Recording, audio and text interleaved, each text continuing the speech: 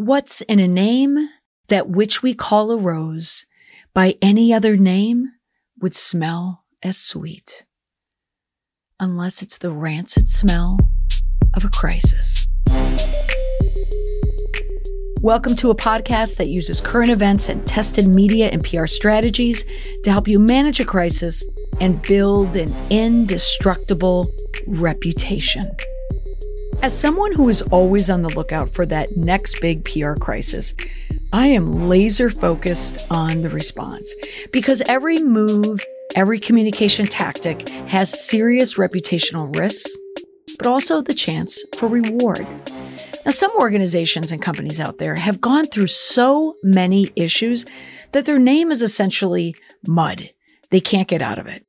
And if your name is primarily associated with a negative connotation, it can be very, very difficult to shake. So in some cases, you may want a fresh start to your business by going a new direction. And maybe that new direction is a name change. So in this episode, I'm going to share with you some takeaways about using a name change to get out of a crisis. Is changing your business name a crisis communication tactic? Now, crisis communication is one of the most vital skills that a CEO needs in their leadership toolkit. You cannot always maintain that pristine reputation. It's how you manage the dip in your reputation, the challenges. That's what really counts. With the right reputation management strategy, you can overcome almost any PR crisis. But the right strategy, knowing what it is the key. In some cases, however, some think that changing the name of the company and rebranding quickly after a crisis might be the key to solving the reputational problem. But it can also easily backfire. So let's discuss why changing your company name may not be the answer. So this is how not to do it, these crisis name changes. One of the most controversial company name changing examples comes from fairly recent news. Back in October, Facebook changed its name to Meta. If you remember the announcement, it was met with some bewilderment, amusement, and outright angered other people. Social media had a field day. That day, I was on a field, a soccer field. I was at my daughter's soccer game and my phone just had one of those blow up moments where I can tell something's happening and it's happening on Twitter. And it was when Meta came out. I was being tagged on the Meta news. Now, the name change was said to reflect the company's growing ambitions beyond social media. That's how they were spinning it. The rebranding was timed as the company was going through a lot of negativity. There was a barrage of negative news reports, and Facebook was constantly dealing with negative PR, negative publicity. So I'm going to use Facebook as an example to go through 3 reasons why name change is often not the most effective crisis communication strategy. Number 1, name changes can be seen as shallow. Facebook's name change was part of an attempt to rebrand the company after a whistleblower exposed some of the social harms caused by Facebook's apps. The whistleblower, Frances Haugen, released documentation that Facebook was aware of these harms and chose not to address them. Maybe you saw her interview on 60 Minutes. These harms include disproportionately silencing users who are people of color and or part of the LGBTQ plus community.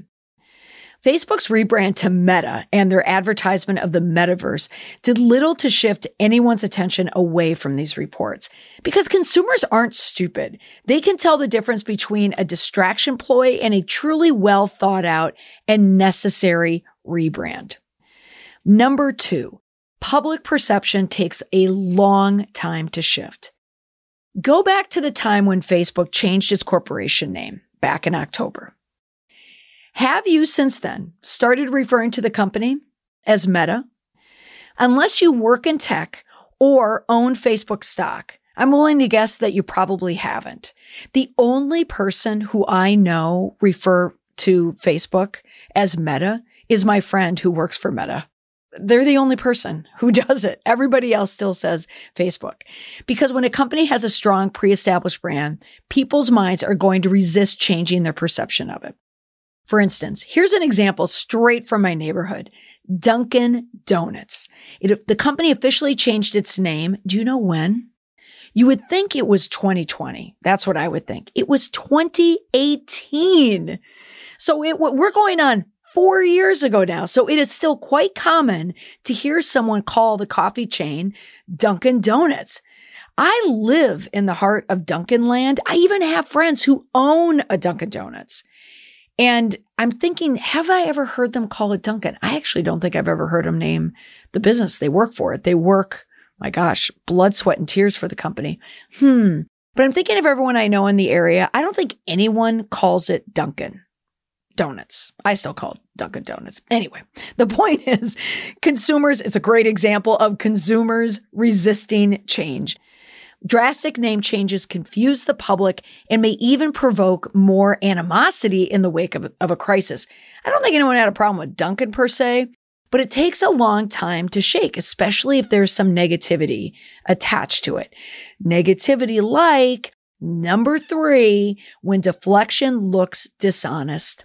I've already mentioned that consumers can usually spot a shallow distraction ploy. It's also worth noting that modern consumers do not take kindly to dishonesty, as you've heard me say over and over again. Because in today's social climate, people expect more transparency and accountability from brands than ever before. It is no longer enough to simply provide a product or service. Brands now need to do their part to make the world a better place, support causes of social justice, and treat their employees and customers with respect. No, it is not wokeism. It's that people are looking for respect. Respect your customers, respect your employees, and in turn, they will respect your business. Without it, nowadays, that can usually be the combustible arena to create a crisis.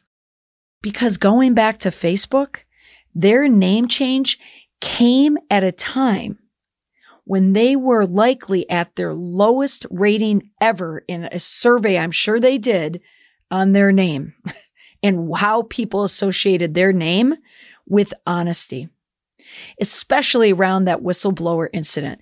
That was a massive hit to the brand, a massive hit to the reputation. They probably thought, now is the time. It's a fundamentally dishonest practice to hide things from the public. So the internet users, social media, they did not like that one bit, and they let them know. Now, how can you do it right? How do you do crisis communication right? Let's discuss the best PR strategy. The first thing that you need to do is you have to address it openly.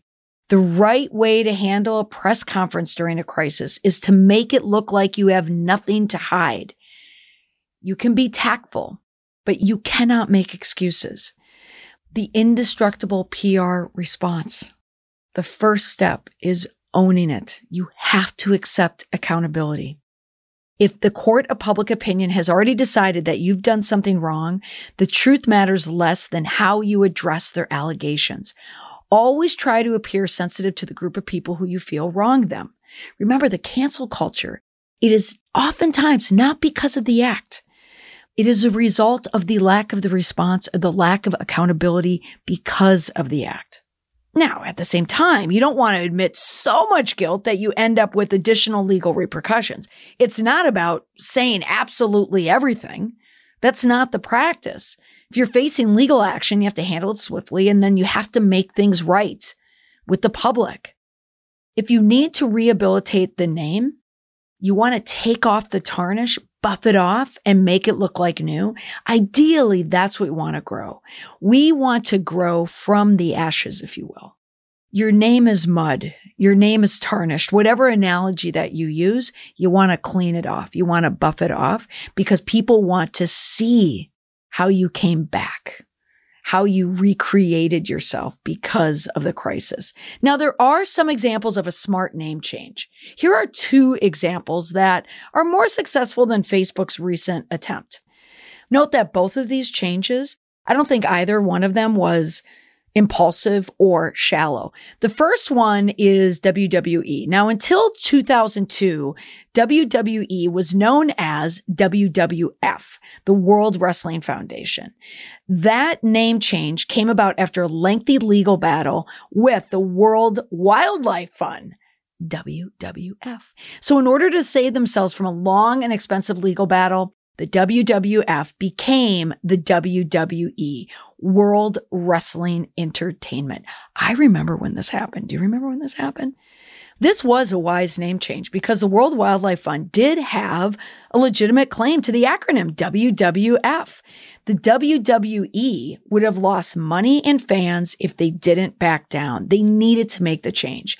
So rather than using a name change to deflect attention away from the problem, the WWE used a name change to solve the problem entirely.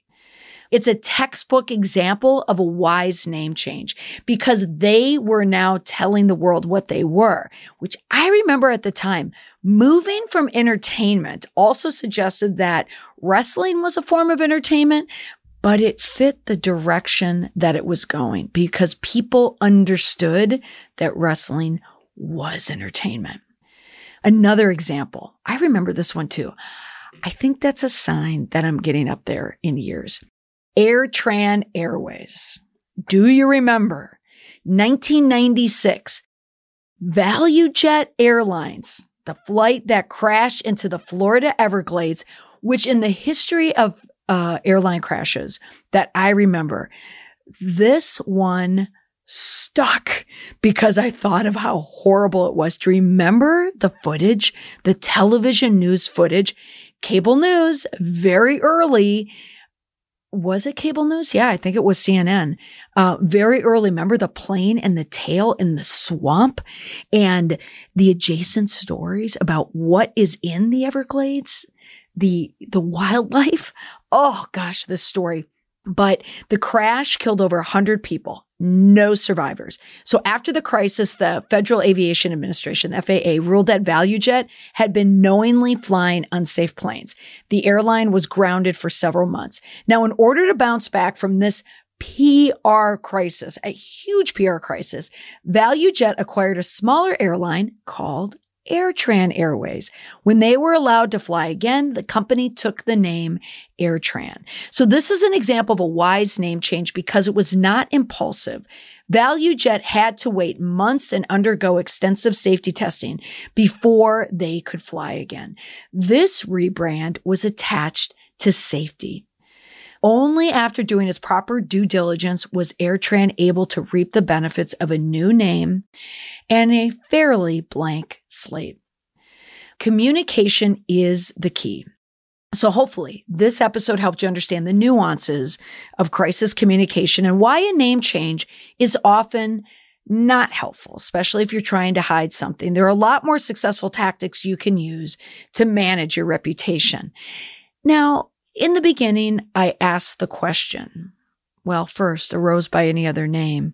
Would Shakespeare have asked the question, "Oh, Romeo, is there ever a good time to make a name change?" Well, yes, Juliet. When a business is moving to a new place, if it's either rebranding or expanding the business, think Alphabet. Now the parent company of Google and Nest and other ventures. Or if you need to bring clarity to what the company does or what it represents. So if your company or if a company no longer fits what it's providing, or if there are trademark issues, or if you have moved into an entirely new direction to suit your customers' needs, like me, like my business. For the last episode of the year in 2021, and oh, what a year this was. Oh my gosh. 2020 and 2021. Whew. What a year. Am I right? For all of us?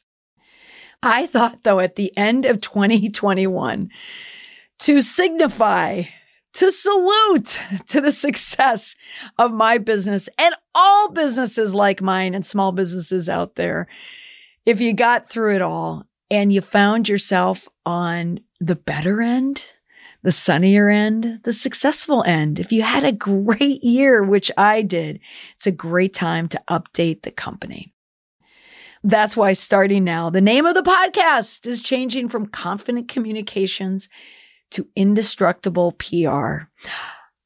I get a little sad even thinking about that, saying goodbye to my friend, my little baby, who's been with me for the past 3 years.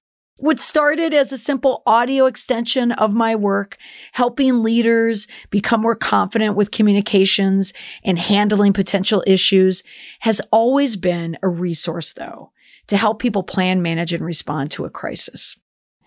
Confident Communications, the name worked, but it was too broad. It didn't fully represent why people listen to me or hire me, for that matter. So after 3 years of the podcast, reading reviews, talking to people who listen, looking at the numbers, finding out why people find me, why do I help them, the feedback they gave me directly or that they've written to me, I wanted to deliver to them exactly what they need. And I felt like I needed a name that explained it better. I still have the same goal that I had from day one, and that's to help people and leaders become confident in their communication. But I have learned that my audience is made up of a lot of communicators, a lot of people just like me, and we're all speaking the same language. So I want to speak to what I do, which is creating this indestructible plan. It's the language of response. It's the language of PR. It's the language of crisis communication. It's helping people exactly with what they need. As I was working on the script, I got a tweet. I was tagged on a tweet from a listener who said, now a change of pace. This was his tweet. Now a change of pace. I was interviewed by CTV Ottawa a couple days ago. I'd like to thank Warren Weeks and Molly McPherson. If not for their workshops, podcasts, book, and tweets, I would have zero confidence in my ability to do it. That was from Thomas Watson, CD, on Twitter. That's it. Right there. He admitted to zero confidence, and then he nailed the interview. That feeling is indestructibility. So Indestructible PR is me. It's my brand. I want to help build indestructible reputations for people and brands by helping companies plan, manage, and respond to a crisis. I help people respond to a media crisis with confidence by providing indestructible PR practices, strategies, and tactics. So that doesn't mean that people won't make mistakes. Happens all the time. But what it means is that no one person or one event will bring you down for good if you respond with accountability. It's the anti-cancel playbook. So the podcast and the website will change. The goal behind it remains the same. The passion behind it remains the same. But now you can find me and this podcast at indestructiblepr.com. It used to be mollymcpherson.com. That website will still exist, but it's going to point to the new URL. So the website, the podcast, the Indestructible Online membership, my membership for PR professionals, communicators, and managers to learn the methodology for handling unexpected backlash from the public and the press. Again, it's helping people become confident and indestructible. And there's one more thing. The name of my company is changing as well. It's not because there's a crisis. I am not Facebook Meta-ing my business. I just felt that the name of my business needed to reflect the team that works side by side with me to create these critical communication plans, these crisis communication templates, the workshops, the Indestructible Online. I work with so many people together, and we are all building this brand and building this company together. So I am a we now. It's not just me, and the company needs to reflect that. So the name of my company, it's Molly & Co. It's really Molly Communications and Company, but it's Molly & Co. for short.